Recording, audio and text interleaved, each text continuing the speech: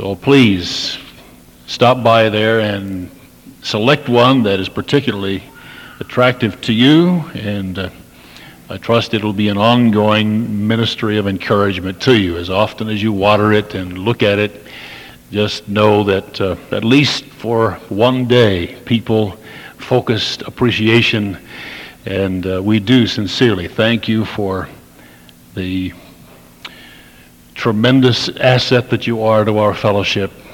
And I am persuaded that more than men realize, that you provide the heart for society.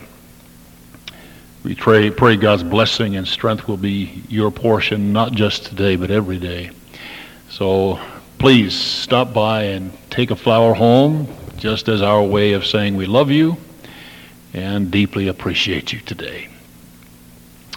A portion of the word from 2 Kings chapter 4.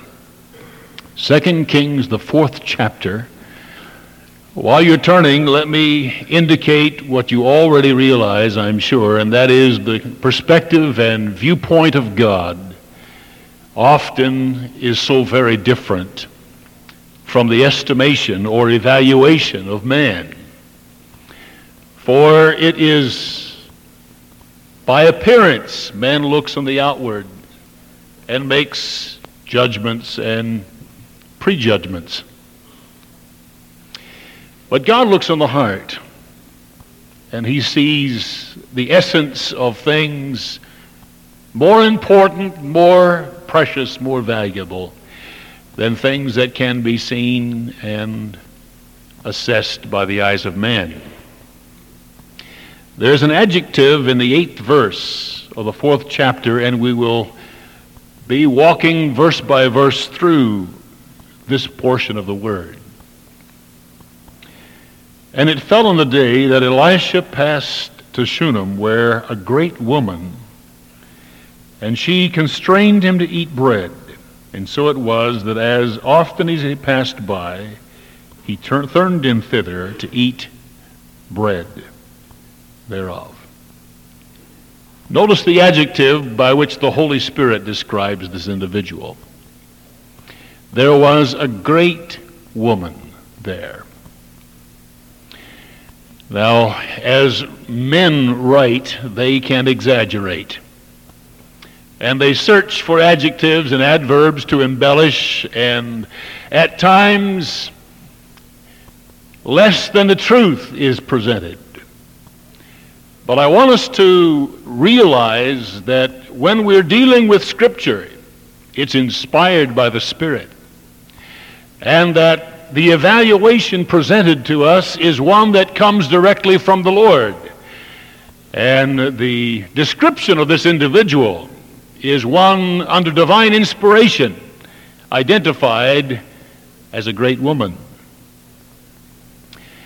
Now, she was declared so before she was a mother. She becomes, in this chapter, a miracle mother. But she was declared and identified by the Lord as a great woman before she was a mother. So if you're not taking a flower home this morning and you're not being honored as a mother, perhaps you're not even married at this point. The principles and precepts that are presented to us from this portion of the Word of God, I believe, are broad enough to encompass you and, in fact, cross the gender barrier and speak to the men also of this congregation, so that not any of us would be missed in the sight of the Lord. And an interesting study sometime. If you have a Strong's Concordance, can I suggest that you just take the phrase "in the sight of the Lord" and make a listing of that which he particularly looks to and looks at, and it stands in opposition to "in the sight of men." And you'll agree, I'm sure, that the more important of the two, as far as viewpoints go, is that which is in the eyes of the Lord. We look at death in Psalms. It says, "Precious in the eyes of the Lord are the death of his saints." What we feel and see and look at as being devastating and tragic, God looks upon as being precious because of all that it implies. So God sees death from a different perspective than we do, especially when it happens to those who are his saints. Very precious. Now we would consider gold and silver and diamonds precious. God said, I consider the death of one of my children precious. Make that a study in the sight of the Lord. So it is before his view this morning that we identify this individual, and I want to broaden it to include every individual as being a great person in that city. What made her great? What was the reason for this description? Was she an outstanding politician? Golda Meir, Mrs. Gandhi, Margaret Thatcher. Was she outstanding because of her ability to govern? Was she outstanding because people had invested confidence in her and she was able to be influential in government affairs? I don't see that in the record. Was it because she was gifted intellectually and she had the capacity to invent or to discover or something that no one else had seen or been able to do before? Maybe some talent, some ability that set her apart to make her worthy of the description of being a great woman. I doubt, had you traveled as Elisha did often down that road between Carmel and Shunem, that you would have noticed this housewife. Because that's what I see in this text. She was a housewife. Domestic engineer. If that title is more important to you. A great woman. Not in the eyes of men. Men would have walked right by unnoticing, but God stopped and put in the record, there was a great woman in Shunem. Now I have 12 points this morning, so I would suggest that you take your pencil, turn your announcement sheet over, list 1 to 12, that way you'll know when I'm through. I'll know when I'm through. There are some ingredients to greatness that I think are identified by the record of this text. Verse 8 says, and it fell on the day that Elisha passed to Shunem, where was a great woman. She constrained him to eat bread. She invited him to lunch. And so it was that as often as he passed by, he turned in thither to eat bread. Hospitality. It all began with a very simple, practical expression of ministry. Can I demolish a myth this morning that says, gee, great ministry takes place in front of large crowds of people? Great people then are those recognized by their peers as being set apart. And there are times where people are looking for some great ministry. But God identified a great woman in this text. And it all began in a very simple, humble, practical expression of ministry. She fixed lunch for the preacher. And everybody said,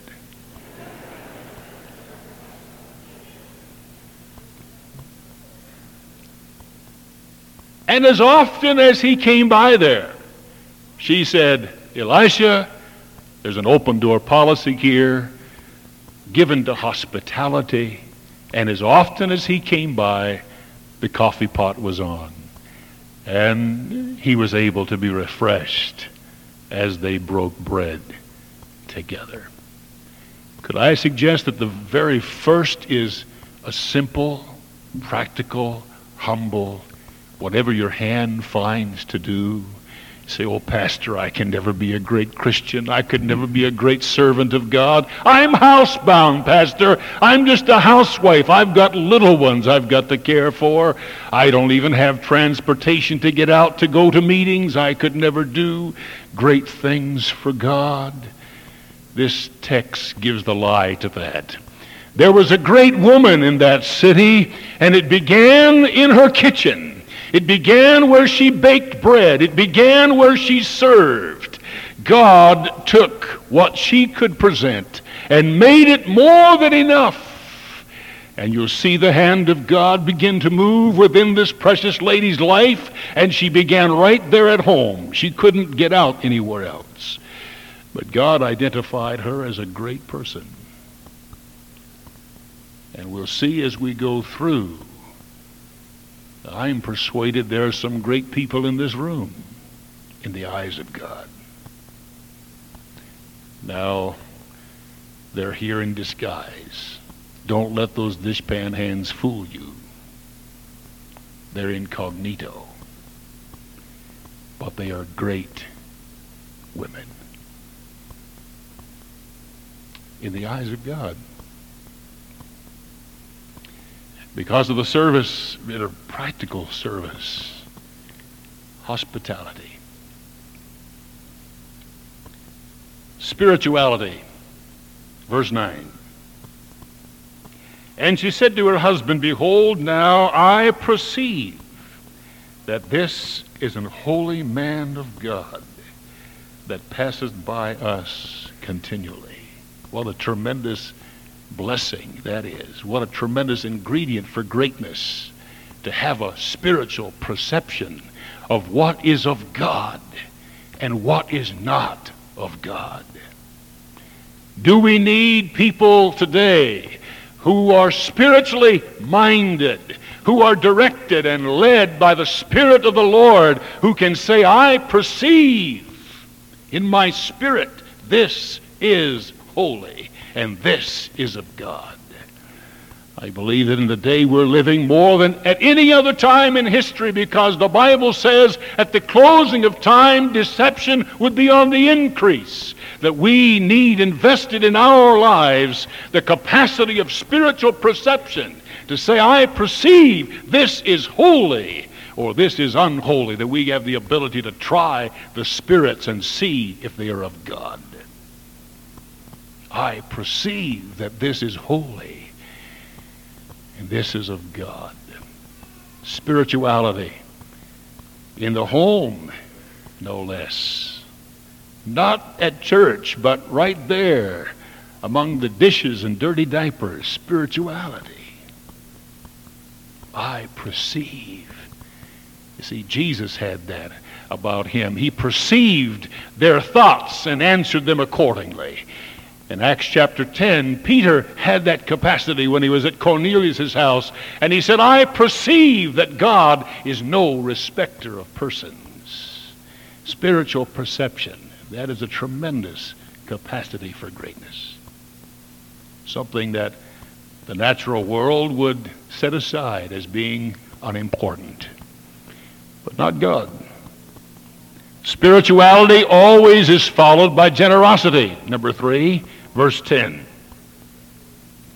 Let us make a little chamber, I pray thee, on the wall, and let us set for him there a bed, a table, a stool, a candlestick, and it shall be, when he cometh to us, that he shall turn in thither.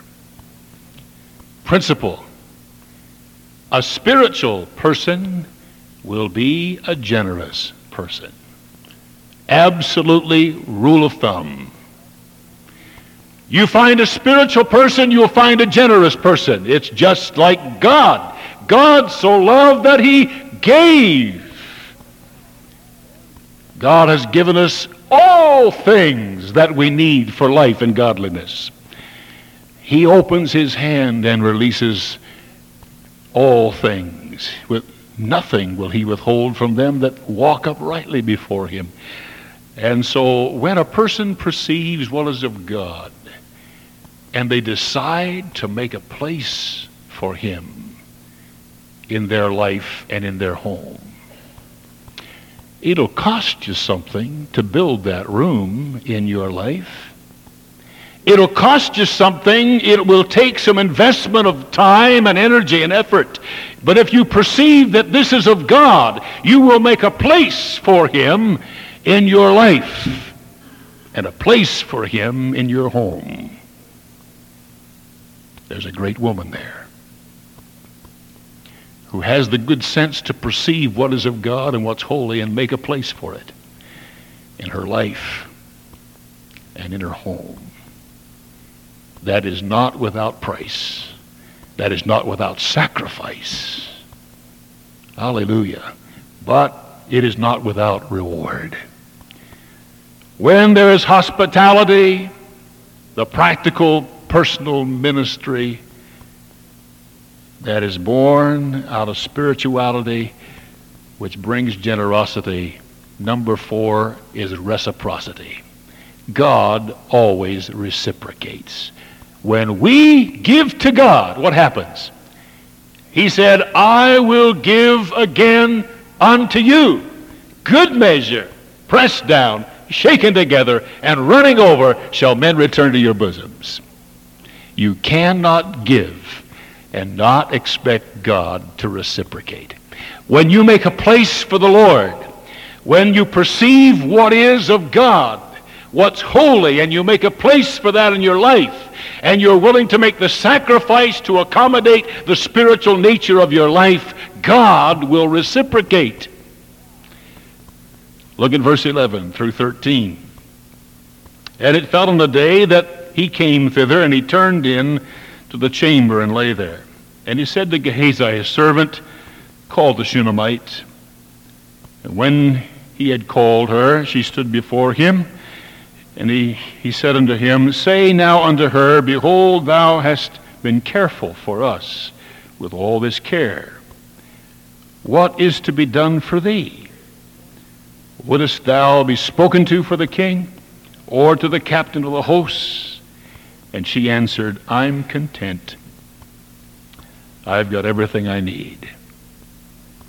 And he said, what then is to be done for her? You see, when you make a place for God, he wants to do something for you. He will inquire. He will search to find a way to reciprocate. What does he say? Draw near to me, and what? I will draw near to you. Mother, can you hear him saying to you this morning, what do you want me to do for you? After all the caring, sharing, giving that you've been doing, I want to do something for you. And you see, what God can do for you is something you can't do for yourself. The dimensions of what God was going to do in this woman's life entered into the realm of the impossible. It was something she couldn't provide for herself. She couldn't do for herself. And the nature of God's blessing in our lives has that character dimension to it. It will be in the form of something beyond your reach, something beyond your power to produce, something beyond your ability to accomplish. God wants to do it supernaturally. What can I do for you that nobody else can do? That's the implication. What can I do for you that your husband can't do, your family, your friends, your church, nobody can do? What do you need this morning that only God can supply? Do you have it in your heart? That's the implication of the question. Verse 14.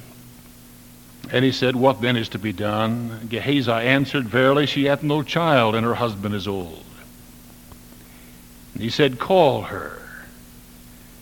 When he had called her, she stood in the door, and he said, About this season, according to the time of life, thou shalt embrace a son. And she said, Preachers shouldn't lie.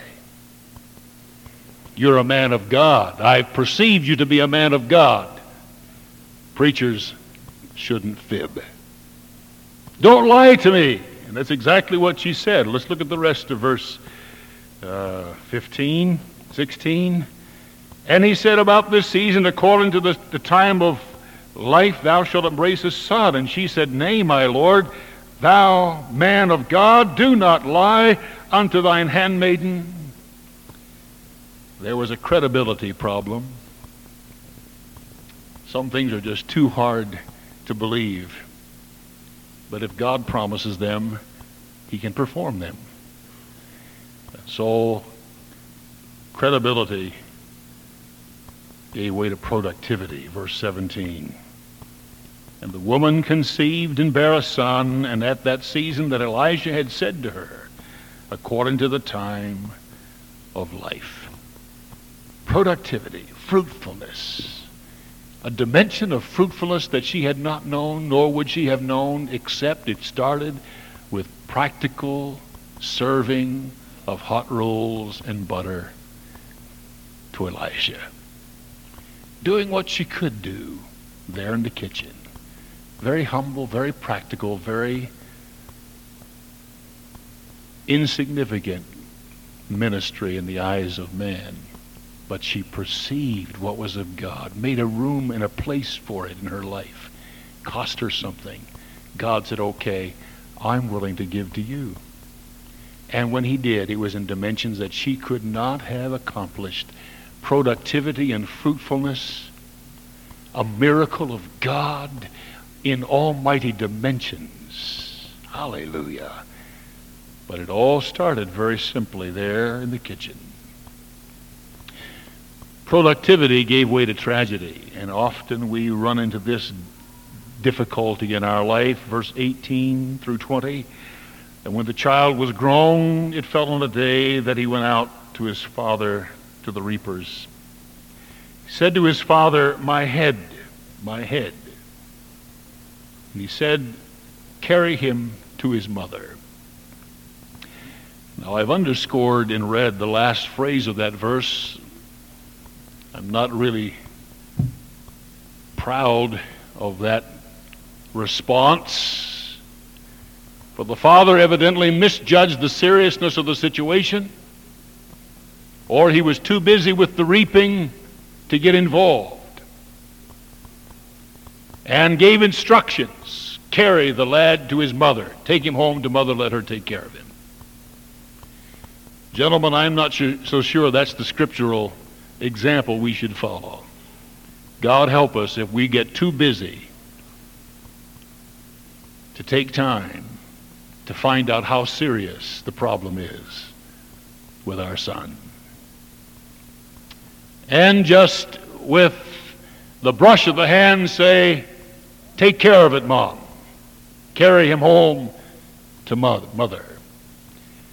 I think there's a biblical order of authority that puts responsibility upon the man as head of the house to know how serious is this matter and to stop the harvest, to care for the home. This tragedy gave birth to some urgency. Number 8 is urgency. Verse 22, she called to her husband and said, send me, I pray thee, one of the young men, one of the donkeys, that we may run to the man of God and come again. And he said, woman, are you going to church again? It's not Christmas. It's not Easter. It's not Sunday. And you're going to church? Now look at the verse. That's what it says. Wherefore wilt thou go to him today? It is neither new moon nor Sabbath. And she said, it shall be well. Urgency. And she saddled the donkey and said to the servant, drive and go forward. Slack not thy riding for me, except I bid thee. Don't worry about my comfort. Don't worry about my feelings. There's something that's very urgent. I need to get to God because I've got a serious problem at home with my son. And there's an ingredient for greatness. Oh, thank God for women who know the urgency of the situation and who are willing to say, I'm not concerned about my comfort. I'm not concerned about my feelings. I am concerned, however, because of the serious nature of the problem. And that urgency that drove her to the man of God. Verse 25, so she went and came to the man of God at Mount Carmel. It came to pass, when he saw her afar off, he said to Gehazi his servant, behold yonder the Shunammite. Run now, I pray thee, to meet her, and say unto her, and I want these 3 questions to be burned by the Spirit of God in our hearts this morning. I think we would do well even to take a whole service and a whole sermon on these 3 questions. But I'm trusting the Holy Spirit in just a moment to impress them upon us. Ask her, is it well with thee? Is it well with thy husband? Is it well with the child? Do you hear the Holy Spirit asking you personally those questions this morning? Is it well with you? Physically, spiritually, emotionally. Is it well with your husband? Is it well between you and your husband? Is it well with the child? And the implication of the question is, if it isn't, he can make it well.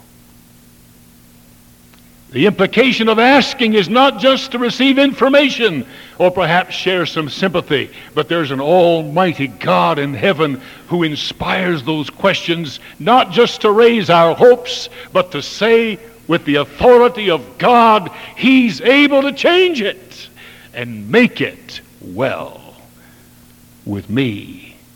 Make it well with my spouse, and make it well with my child. How about it? How do you answer those questions of the Spirit this morning? There's a persistency. Verse number 9, verse 30. We're skipping down a bit. And the mother of the child said, as the Lord liveth, and as thy soul liveth, I will not leave thee. And he arose and followed her. She was determined. She was going to stay on her face, because the previous verses says she ran and fell at his feet and laid hold of his feet. Gehazi was going to push her away, but he said, no, leave her alone. She has a heavy heart. God has hid it from me. I don't know what's going on, but something terrible has happened. And she lay at his feet and she said, as God lives, I'm not leaving here until I get an answer. And can I suggest to you this morning that that is a very critical ingredient for greatness? The willingness and determination to intercede until the answer comes. And everybody said, amen. You see, her son was dead. He needed a miracle. But can I suggest to you that if our sons or daughters do not know Jesus Christ as their Savior, they also are dead in their trespasses and sins. And they need no less a miracle than this Shunammite woman needed. Because without coming to new life and being born again, they're lost, and they will spend eternity in hell. They need no less a miracle than this woman needed. She wanted to see him restored to physical health. But if your son or daughter or mine do not know Jesus, they need the same dimensions, if not more so, to be translated from the kingdom of darkness and brought into the kingdom of God's dear Son. Will take a miracle, friend, and mother, it'll take some intercession and staying on your face before God and say, as God lives, I will not move from here until I get the answer that I need from him. And I believe that there are people in this room who would not be here had it not been for a praying mother who knew how to intercede and call their name consistently and persistently before the throne of grace until they came to know him whom to know aright is life eternal. And I believe some children will never be saved without prayer. She was persistent. Urgency gave birth to persistency, which gave birth to miraculous ministry. We'll skip down to verse 36. He called Gehazi and said, "Call the Shunammite." He called her. And when she was coming to him, he said, "Take up thy son." He had gone into the room, prayed for him, wept and walked, and prayed for him again. And he sneezed 7 times. And Elisha knew that life had returned to this boy. He called the mother, presented the child alive, restored miraculously. Hallelujah. A great woman. Not in the eyes of the world, you see. They would walk right past this housewife and not even know the ingredients of greatness: hospitality, spirituality, generosity. God reciprocates productivity, and in tragedy brought an urgency and persistency. Miraculous ministry. But that's not the end of it. Turn over just a few chapters in conclusion. Chapter 8. The first 6 verses give us a little more insight years later.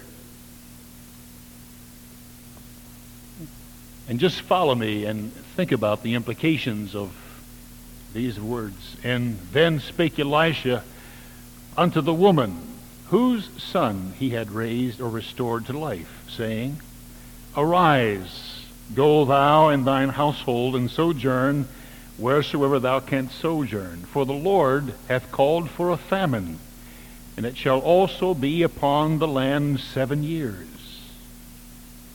Think about that. Years later, God is going to send disciplinary famine upon Israel. Before he does it, he sends the man of God to the little woman whose son he had raised and said, I want to warn you about some coming problems. There's going to be 7 years of famine. Get your belongings together and go to a country that has plenty of food and stay there until the famine is over. Because there was a great woman in that city. He had seen something great in that woman. He remembered her. And he warned her by prophecy of what was coming, so she would be able to escape it. Verse 2, And the woman arose and did after the saying of the man of God, and she went with her household and sojourned in the land of the Philistines 7 years. And it came to pass at the 7th year that the woman returned out of the land of the Philistines and went forth to cry to the king for her house and for her land. And notice the providence of God, the way he works out the details. The king talked with Gehazi, the servant of the man of God, saying, Tell me, I pray thee, all the great things that Elisha has done. And it came to pass, as he was telling the king how he had restored a dead body to life, that behold, the woman whose son he had restored to life cried to the king for her house and for her land. And Gehazi said, My lord, O king, this is the woman, and this is her son, whom Elisha restored to life. And when the king asked the woman, she told him. So the king appointed to her a certain officer, saying, Restore all that was hers, and all the fruit of the field, since the day she left the land, even till now. Isn't the Lord wonderful? That he put those people together. Gehazi just happened to be talking to the king about the miracles that Elisha had done, and he said the one that sticks in my mind is there at Shunem, where he raised this boy that had been dead back to life. Oh, by the way, here she is, and here's her son. And she said, I'd like to have my house back. And he said, oh, certainly. Here all your land is restored. And in fact, all the produce of that land over the 7 years is yours as well. Why? God saw a great woman in that housewife. There was a great woman in the city of Shunem. People would have walked right by her, never photographed her for Time magazine, People's magazine. But the Lord put her in his book. I'm glad we could look at her picture this morning from God's book. Can you be encouraged this morning, mother, housewife, single parent? I'll never be anything for God. Don't you kid yourself. In the eyes of God, in the eyes of God. And after all, I think that matters more than in the eyes of man. There's some characteristics of greatness that he sees. And there's 7 years of trouble coming. He's given it to us in prophecy. I think he has a place for us to go until that 7 years is over. I don't know how that fits your theology, but that fits mine just fine. When that 7 years of famine is over, we're coming back and we're going to have restored the whole kingdom with Jesus as the king. Hallelujah! He's coming back for me. There's a prophecy about 7 years of trouble that he's cared enough about me to tell me in advance. There's a place that he wants me to go till that storm passes. And then I'm coming back and he's going to restore the land. Hallelujah. Father, I pray your blessing will be upon us today. Help us, Lord, to see for just these brief moments through your eyes. Because we have natural vision and we see and judge according to the sight of our eyes and the appearances as they are. But Lord, you see the heart. You know what's there. You know what Gene sang so beautifully to us in both services. I'm available, Lord. I may not be perfect, but I'm available. I thank you, Lord, for the spiritual perception that we can have to know what's of God. Oh, God, may there be people like that. May their tribe increase to know what's holy and what's of God and make a room for that in their lives. Whatever cost it takes to put a bed there and a candlestick there. Make a place for the things of God in our home. And out of that flowed the miraculous. It started a chain reaction where God said, well, in that case, I want to do something for you. And he did something supernatural in giving her a child, and then he did something supernatural in restoring that child. And he continued to care for that woman years and years later. It all started in a very small, humble, practical ministry. Help us to realize that today.